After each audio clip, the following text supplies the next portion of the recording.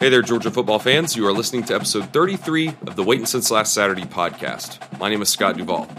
This is a special bonus episode that we are airing of an interview that my co-host Tony Waller conducted yesterday with Georgia alumnus and 2015 Camping World Independence Bowl chairman Kyle McInnes. But before we jump into the interview, I just wanted to give a couple Georgia football updates as things continue to change seemingly every day.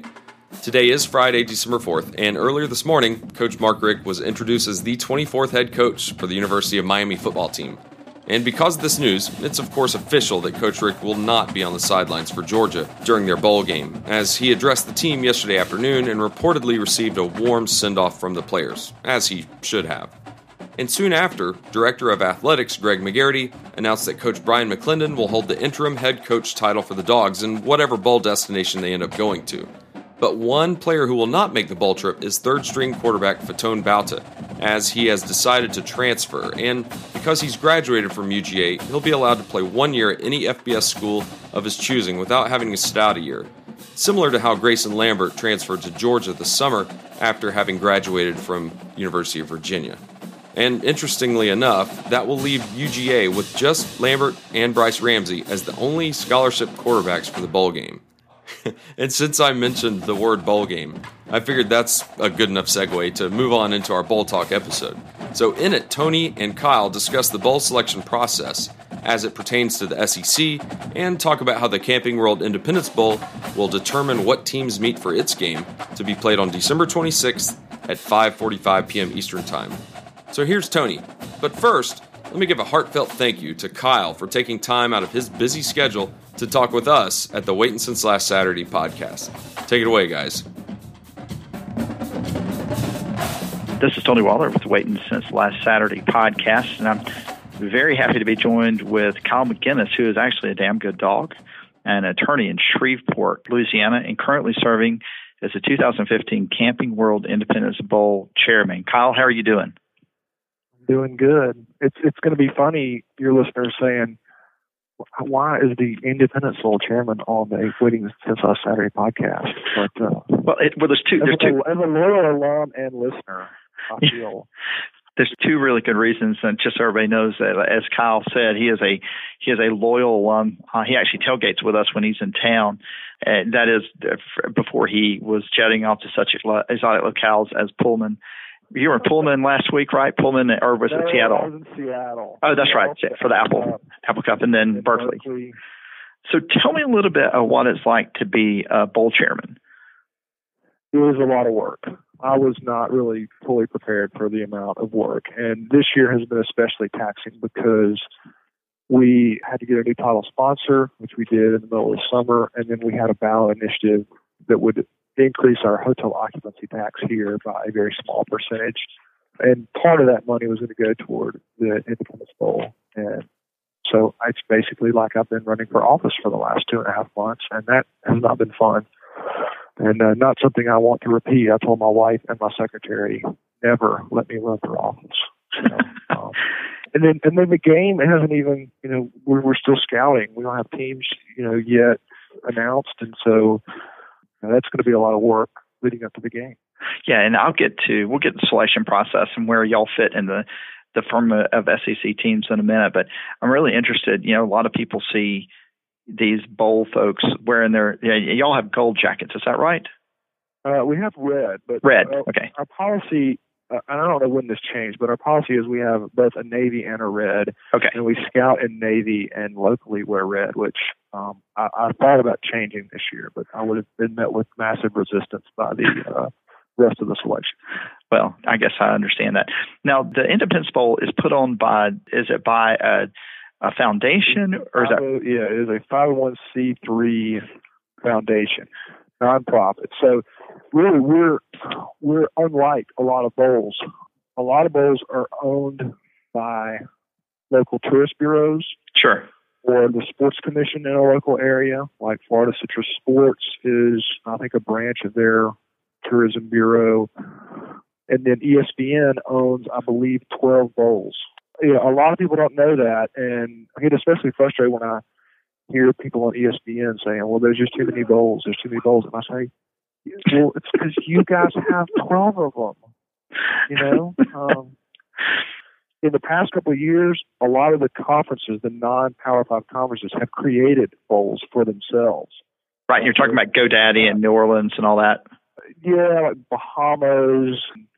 A lot of the more minor bowls that have come up recently, they were put in place by a conference, and then they're turned over to ESPN. Oh, okay. So people are complaining all the time, there's 40 bowls, there's all this stuff. Yeah, it's because the powers that be in college football, ESPN being the 800-pound gorilla, and the minor conferences are creating all these things. So, it's sort of a self-created problem. And the Independence Bowl is one of the oldest bowls around. I mean, now, right?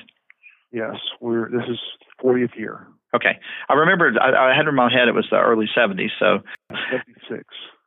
Tell me a little bit about, I know that y'all are one of the bowls that is SEC preference, but not part of the conference. Yeah, we're low. Yeah. Okay. So, but I know your listeners they want to hear about how the bowls ahead of us work. And so this is the selection process. And, I see a lot of bowl projections throughout the year, and you can tell real quick who knows what they're talking about, and who's read the rules, and whose editor is making them do bowl projections. Because sometimes you see the orders and they're way out of whack. So this is the way the SEC works: is you have the New Year's Six bowls, and those are the playoff rotation bowls, the big bowls: Orange, Sugar, Peach, Cotton, Fiesta, and Rose.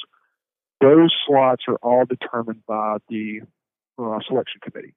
Okay. And so, but overlaid with that is these bowls have, when they're not semifinals, they have conference preferences. So like the Sugar Bowl always wants to have an SEC team when they're not in a semifinal. So at a minimum, I think this year you're going to have a team in the playoff in all likelihood, if I assume that Alabama wins. And then the Sugar Bowl will likely have an SEC team, and you can debate who that's going to be. But in all likelihood, it's going to be Florida. Yeah, you can say that. I don't know what the rankings will look like at the end of the season. They do them after the championship game, and then they figure it out. So there's those New Year's Six playoff rotation bowls. And whoever, how many other SEC teams are in there, that's how many are in there. So the next pick out of the SEC goes to the Buffalo Wild Wings Bowl, which was once the Citrus Bowl. I think it's been the Capital One Bowl when Georgia's played in it. That gets the first pick after the playoff rotation New Year's Six bowls. One quick question. This is something that came up the other day. Are they required to take the number 2 or 3 or whatever team, or is that something they work with the conference on? They get first pick. Okay. So it's my understanding that the conference doesn't really have a say in that. It is the Buffalo Wild Wings Bowl comes in and says, okay, these teams are playing in the playoff or the New Year's Six bowls. We want this team of the teams that are left over. After that, then there are what we call the six-pack. And that's the Outback, Belk, Tax Slayer, Music City, Texas, and Liberty. So those bowls, there is no defined order. Supposedly, the SEC is supposed to determine which team goes to those bowls. Now, I think the SEC is not iron-fisted on that. They try to work with the bowls to match up the teams that they want. And in fact, in our last selection committee meeting, we ranked preferences as to who we think is going to be in our mix. These bowls do this exact same thing. So they'll rank, if these scenarios play out, these are the people that we want. The conference is supposed to match that up based on geography to try to sell bowl tickets, and based on sort of the school's preferences. And the school's preference is going to be determined by a lot of different things. For instance, one of those is, and Georgia season ticket holders will know, the order form for bowl tickets came out. You got to make your decision by December 4th. You got to have your order in. Well, that's the day before the championship game, and that's because Saturday and Sunday, really Sunday morning, is when all this stuff gets solidified. So the school can sit there and say, well, I know that our fans would be excited to go to Jacksonville again or Tampa because these are the orders that we've received so far. Now, I'm not saying that's the way that's one factor that goes into it. But it's still sort of nebulous as to how those decisions get made. There's a lot of, I think, backroom stuff and brokering among those bowls and the conference to figure out who's going to match up best. So after that, then you have Birmingham and Shreveport, picking the remaining teams. So if somehow Florida were to win, and let's say under some bizarre scenario you have 3 SEC teams play up in those New Year's Six bowls, Birmingham and Shreveport are just not going to have a team. And those bowls that are down at the lower end of the pecking orders in any conference have generally either backup agreements or they go out on the open market to find conferences with excess teams. Now, that is, this year is the last year that the NCAA has said to all the bowls, we will have you 2 teams. That's why you hear all this stuff about 5 and 7 teams getting bowl slots. And they basically said, we're going to look at APR as a selection criteria, right? That's right. But the previous rules that were published didn't help us any this year because I think it was the top 5 APR teams were the ones designated to go if they were 5 and 7. Well, all those teams became bowl eligible. Right. And so now, I know last week, there were all these discussions about how do the 5 and 7 teams work out. I think it's going to be the 5 and 7 teams with the highest APRs. I think Mizzou was in there. I'd say Mizzou was one of those. We're not interested in going to a bowl, and I don't blame them. I think Nebraska is one of those teams. So you're going to have some 5 and 7 teams playing this year in all likelihood. So it's an ACC or Notre Dame versus an SEC team as your kind of priority, and then you kind of go into the market. Is that how it works for y'all? Well, for us, we have a backup agreement with the American and Conference USA. Okay. And so if we don't have an SEC team, and it's looking that way, then we'll have a backup agreement with those guys. It'll kick in. If we don't have an ACC, let's say North Carolina wins, and you got North Carolina, Clemson, and Florida State in the ACC in one of those New Year's Six, and Notre Dame gets in there, then we might be open on another side. And so that's why I'm in Seattle and Berkeley looking at Pac-12 teams. Sure. Because you're trying to go out in the open market, try to find an appealing team. So who are you thinking from the ACC then? Is that something you could share? Well, we don't really know. Okay. It's going to depend on who's available. Frank Beamer, I think in Virginia Tech would be very attractive to us, but I'm sure that's attractive to a lot of people to have his last game. Sure.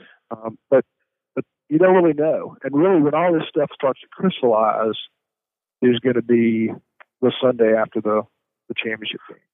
Right. I remember in 2012 going to that game.